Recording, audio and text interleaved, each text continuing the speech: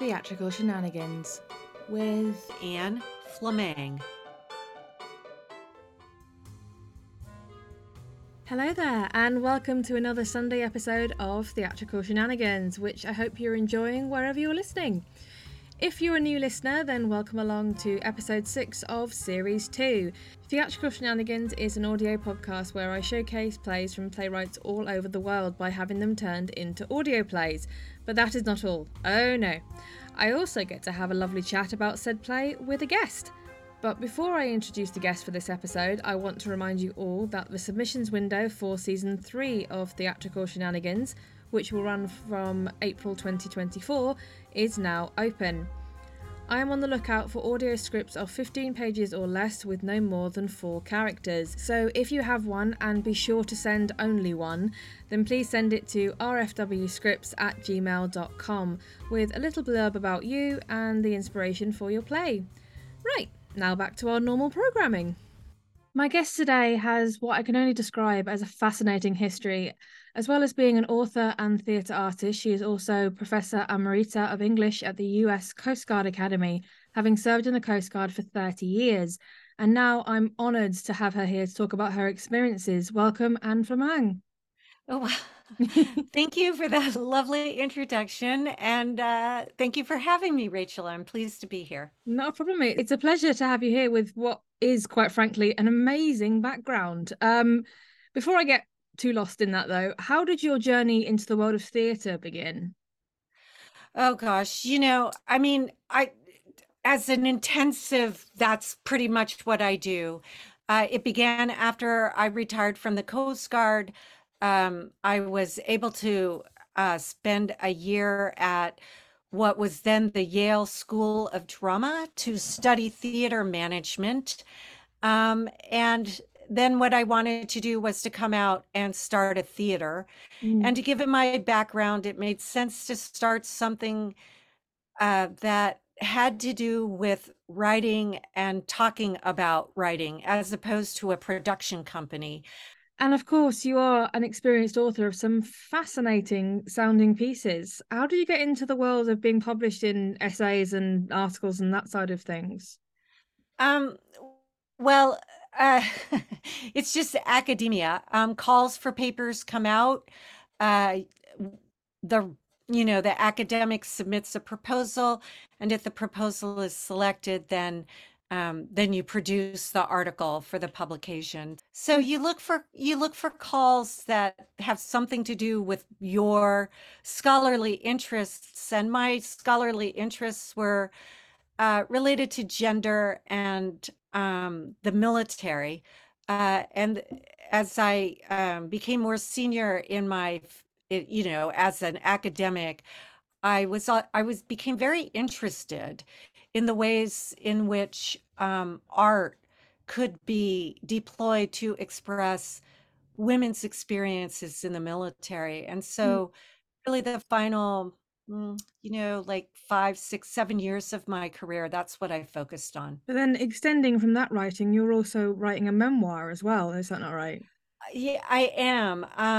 The memoirs, it's in a late draft, so fingers crossed an agent will be interested. I'm in the process now of approaching agents. But yes, I taught at the U.S. Coast Guard Academy, as you said, and when I first arrived, I was a relatively junior officer with 5 years of experience in the Coast Guard. I went to sea, I served in an administrative position, and I wanted to come back and help cadets, especially women cadets, but not only women cadets, but cadets be prepared for um, the challenges of leadership in the Coast Guard. And I think that women, at least in those years, we're talking the mid 1980s, they had challenges specific to their gender.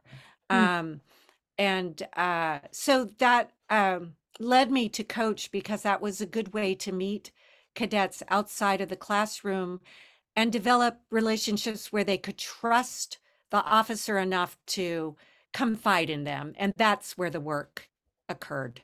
So it's a world that obviously I've never even gotten a glimpse into before, because also within your service to the Coast Guard, you supported some amazing groups and organizations, including a cadets writing center. So you not only had the writing side yourself, but you brought it through to the next generation, I suppose. Exactly. I mean, I have to tell you, a lot of professors don't enjoy teaching writing, which is understandable. The grading is, there's a lot of grading and it takes a lot of time. Mm, But I always enjoyed the teaching of writing and specifically working at the writing center because interestingly enough, you really get to know the students because they mm, bring their writing to you, but you don't just talk about the writing. You talk about what's going on in their life right then and why they're so stressed and how they can manage their time better. And why are you writing about this topic, which opens up all kinds of biographical information. mm, And I will tell you, there are papers that I read 35 years ago that I still remember. mm. I have to say it's amazing to read about the journey you've been on and the titles you've had as an actor, a director, a writer, a founder of a depot, a professor, and many others. Um, I'm going to ask the question that people have asked me when I talk about what I do. How do you find the time, and do you ever sleep? That's that's really funny. Um, well, how does one find the time? I have a friend who says to me, "We have the time for what we find important. Mm, The arts are what I love.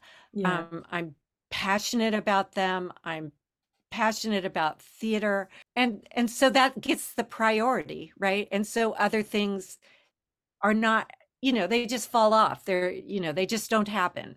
Mm. Um, so just one last question though, because I feel like I could talk about your career all day. Um, do you have a moment that stands out for you in your kind of journey through the world of theatre? Like one moment that's always stuck with you whenever you kind of think back and go, yes, that was the moment for me. Oh, that is such a great question. Um, it it was a production of uh, Hello, Dolly, and I was cast as Dolly Levi.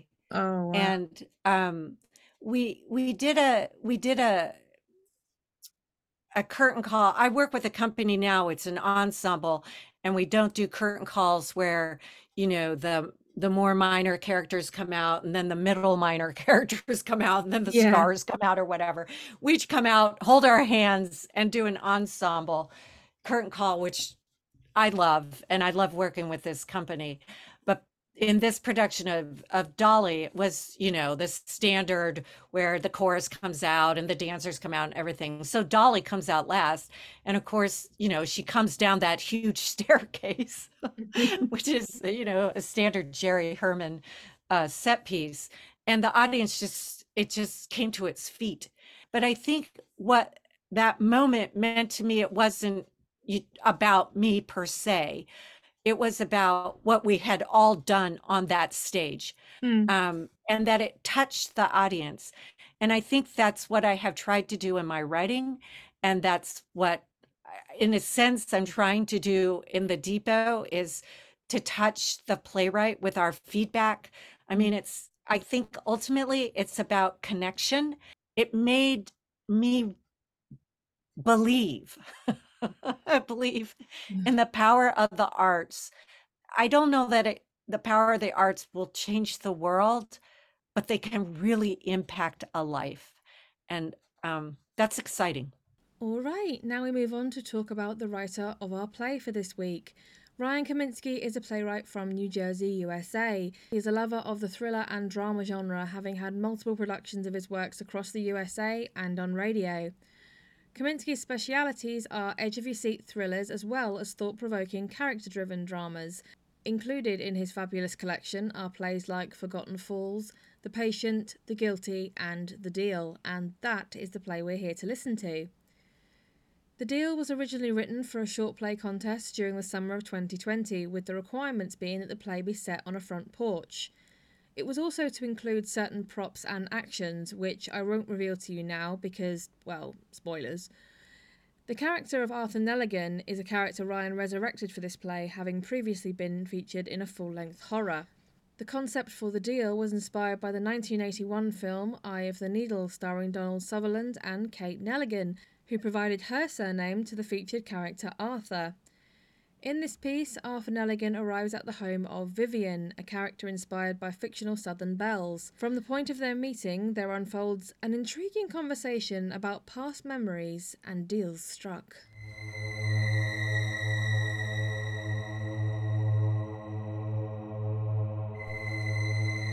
Theatrical Shenanigans presents The Deal by Ryan Kaminsky.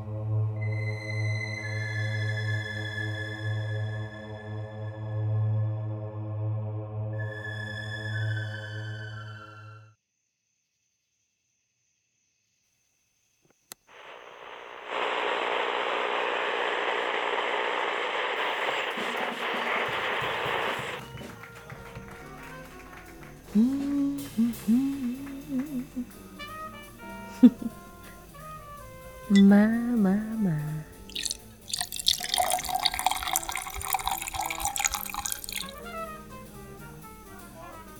Here's to you, Billy boy.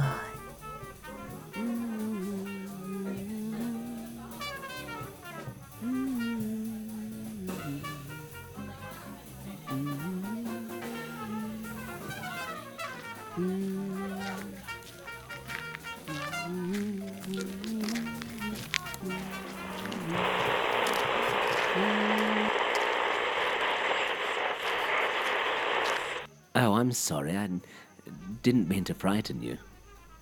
No, the fault's mine. I'm afraid I forgot my manners. Here I am taking a dance break like a silly little girl when I have a visitor. A very distinguished visitor. Was that William Howard on the trumpet by any chance? Yes, it was. I thought so. I could never fail to recognize a signature Howard solo.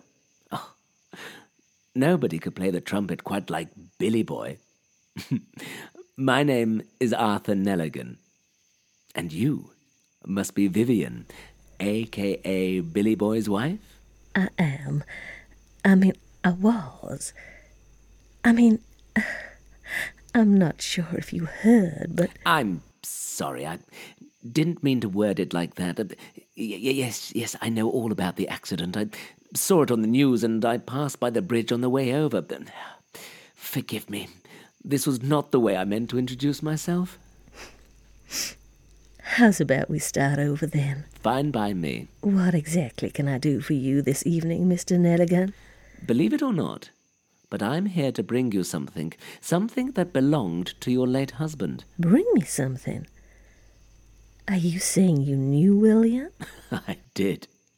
I met him in New Orleans when he was a starving artist working at a voodoo shop in the French Quarter. Goodness, that must have been ages ago. It was. It was right before he caught his big break at the Jackson Club. Oh, the Jackson. It's been years since I was there. William and I would go all the time. They hung his picture on the wall and everything. I was in the audience the night he first played there. He was just a scared, scrawny kid back then, willing to do whatever it took to prove himself. The audience certainly wasn't on his side when they first laid eyes on him. That was until he started to play. And the rest? The rest is history.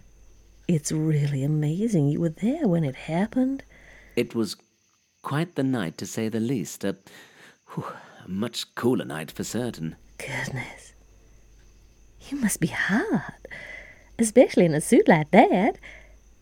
How's about some lemonade to cool you off? Sounds lovely. Great. Have a seat and I'll be back with another glass.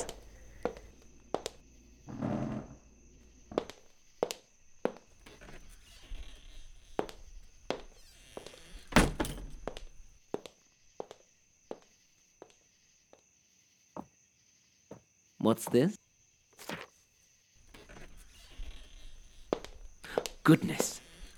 Now, I'm the one who's forgotten their manners. I'm sorry, I didn't mean to pry. I was looking at the cheque because I wasn't sure what it was. It's quite all right.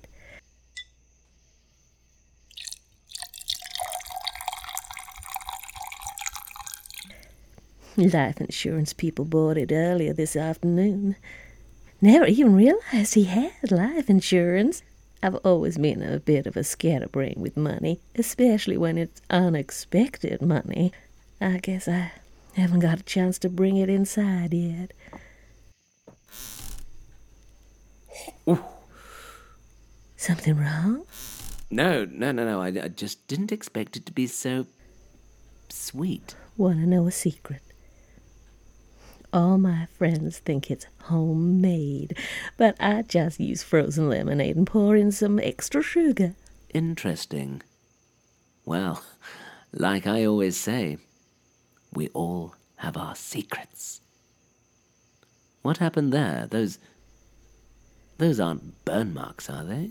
I'm afraid I was rather careless with the stove a while back. I can be quite the klutz at times, as you can see by my finger. You said you had something for me? Yes. Now, keep in mind that I've tried to keep this in decent condition over the years. Oh, my. One of William's first trumpets. In fact, it was the first trumpet he played as Billy Boy Howard. Wait. Are you telling me this is the trumpet he played that night at the Jackson? That it is. Look here if you don't believe me. My goodness. This is a pamphlet from the club that night. It's dated and everything. I do declare. How on earth did you get this?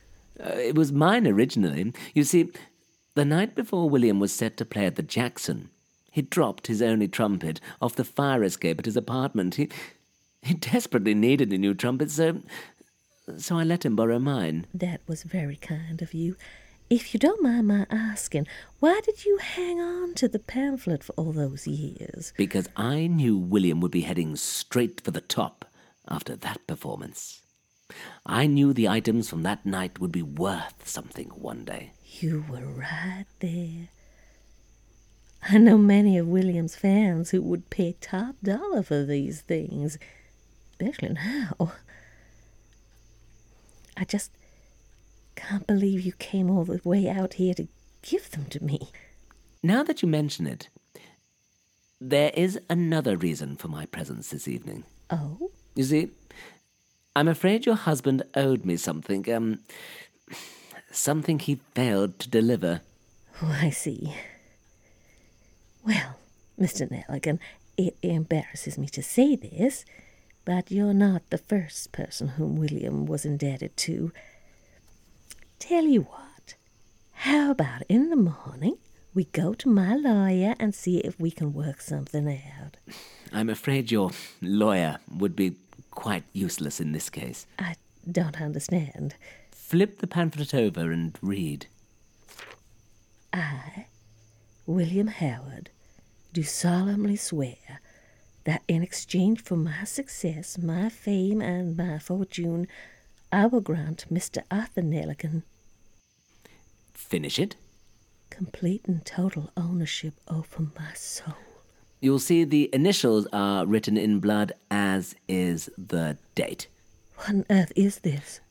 It's a contract, Mrs. Howard, signed and dated by your husband. It states that, in exchange for me giving him the fame and fortune he so desired in life, I was to receive ownership over his soul at the time of his death. I'm not sure what kind of game you're playing, but it's not funny. Oh, I agree. There's nothing funny about it. Just like there's nothing funny about those cigarette burns on your arms. Come on, Mrs. Howard.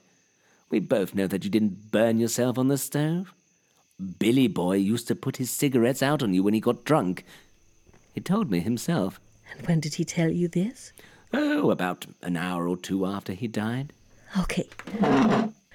I'm calling the police. Go ahead. The police No power over me. No man does. Stop it! Stop it right now and tell me who you really are. Who I really am. Over the years I've gone by many names, for I was present when the earth began. I've soared above your skies as an angel, slithered through your gardens as a snake, and walked among your people as a charming stranger. Through it all, man has looked to me for guidance, and often turned to me as a last resort. I am whatever man needs me to be, and in the case of your husband, I was the one who could make all his dreams come true. And, as part of the deal we made, I was promised a soul that I have yet to collect. Oh my God. You can see it in my eyes now, can't you? You can see that I'm telling you the truth. If my husband promised you his soul, then what are you doing here?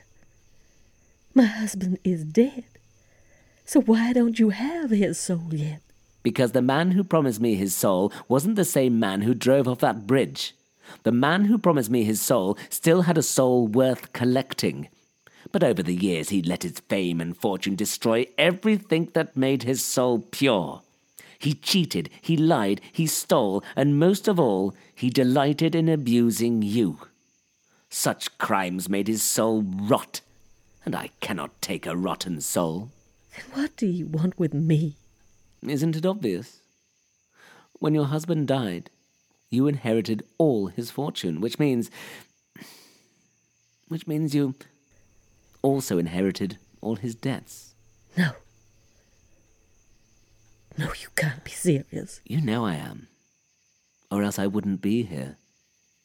As part of my deal, I need a soul that's fresh and pure. And with Billy Boy's soul as black as night, I'm afraid I'm left with yours. No, please. No, my soul is far from pure. It's pure compared to your husband's. The man committed every crime short of murder, and because of that, I need... What did you just say? I said he committed every crime short of murder. And does murder blacken the soul? Well, of course it does. Does a God-fearing woman like yourself really need to ask me that? Why are you laughing? Is this somehow funny to you? No. What's funny is you never asked me about my finger. Your finger?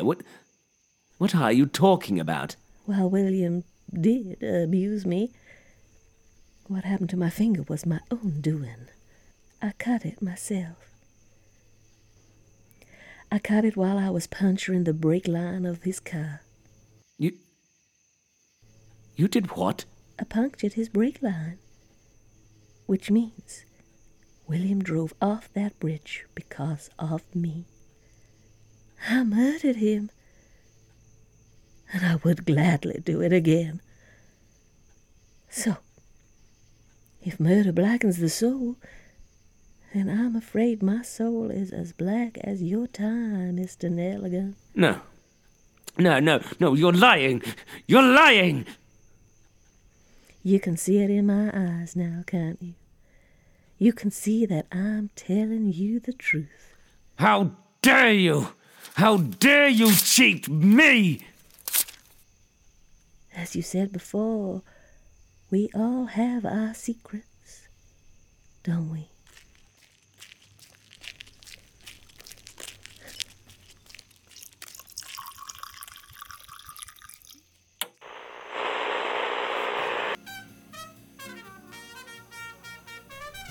My.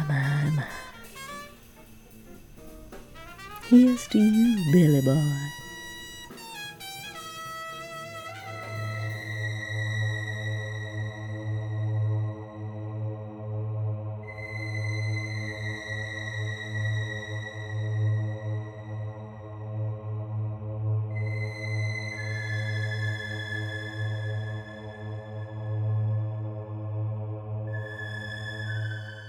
I have to say, it's nice to see the devil get what he deserves. That was Helen Fullerton as Vivian Howard and Andy Duncan as Arthur Nelligan in The Deal by Ryan Kaminsky. So, and what are your initial thoughts? My first thought was at some point I thought, oh, this is the devil. And I it just reminded me a little bit of Connor McPherson's The Seafarer, which is a play I absolutely love. But Ryan does something that I did not expect and did not see coming, and it thrilled me. I'm like, and he did it in 10 minutes. You know, Connor McPherson had 2 acts, and Ryan did it in 10 minutes. So just a wonderful, wonderful piece of writing. Yeah. I just, for me, I love the imagery that came to my mind of this kind of this hot summer day, and this woman just sat on her porch drinking lemonade, and then being approached by this handsome stranger, and then the twists and turns start to unfold, and that moment at the end where he realizes she's got him is just, Right. yeah. Exactly. We Yes. But that's the other thing as well, is because you are given so much of these kind of tidbits about her past and about her husband and about his past, you almost start to want to see more of their life. So not only is it entertaining as a scene, it also makes you as an audience member kind of want to know more. Absolutely. I completely agree. It and it begins somewhat mysteriously because I don't know who Billy Boy is. Um, I know there's jazz in the background. I don't know. I remember my questions are, is Billy Boy someone playing that song? And and so I just had questions about about who she was and why she was toasting the Billy Boy. So there are a lot of questions about her. So I completely agree. And of course, Arthur is intended to be mysterious. Certainly to her, even if the audience kind of picks up, he's not what he appears to be to her. But then, that dramatic tension it works really also in favor of the denouement, the play. As an audio piece though, I quite liked the juxtaposition of obviously Vivian being very broad southern US, and then Arthur is this very kind of well-spoken British person.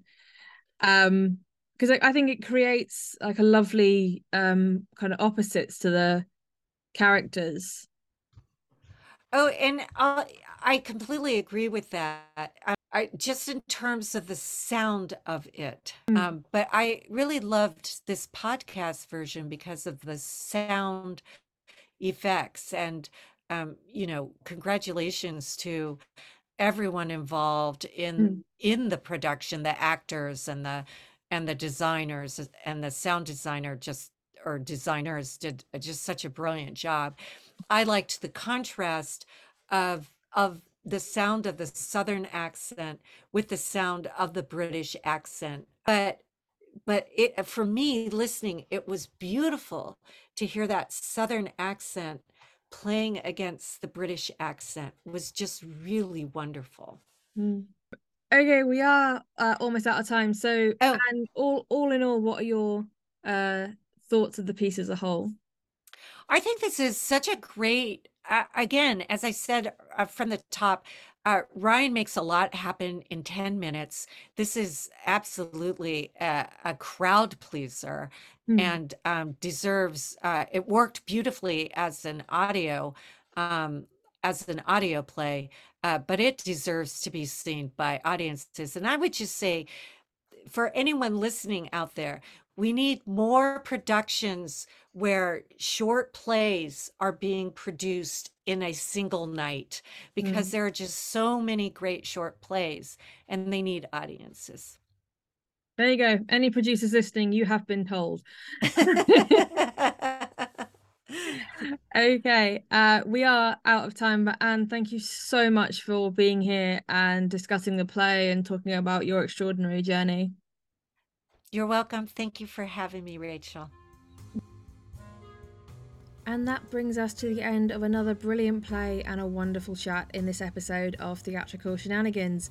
However, I shall be returning again in 2 weeks' time for episode 7 and our Halloween special play. Another reminder that the submissions window for season 3 is still open, but you only have 2 weeks left, so make sure you get those scripts in if you want to be considered. I hope you can join me again in a fortnight, but in the meantime, I've been Rachel Feeney-Williams, this is Theatrical Shenanigans, bringing down the curtain and saying, I hope you can join us next time. Theatrical Shenanigans was an RFW Scripts production, with music written and produced by Chris Cody.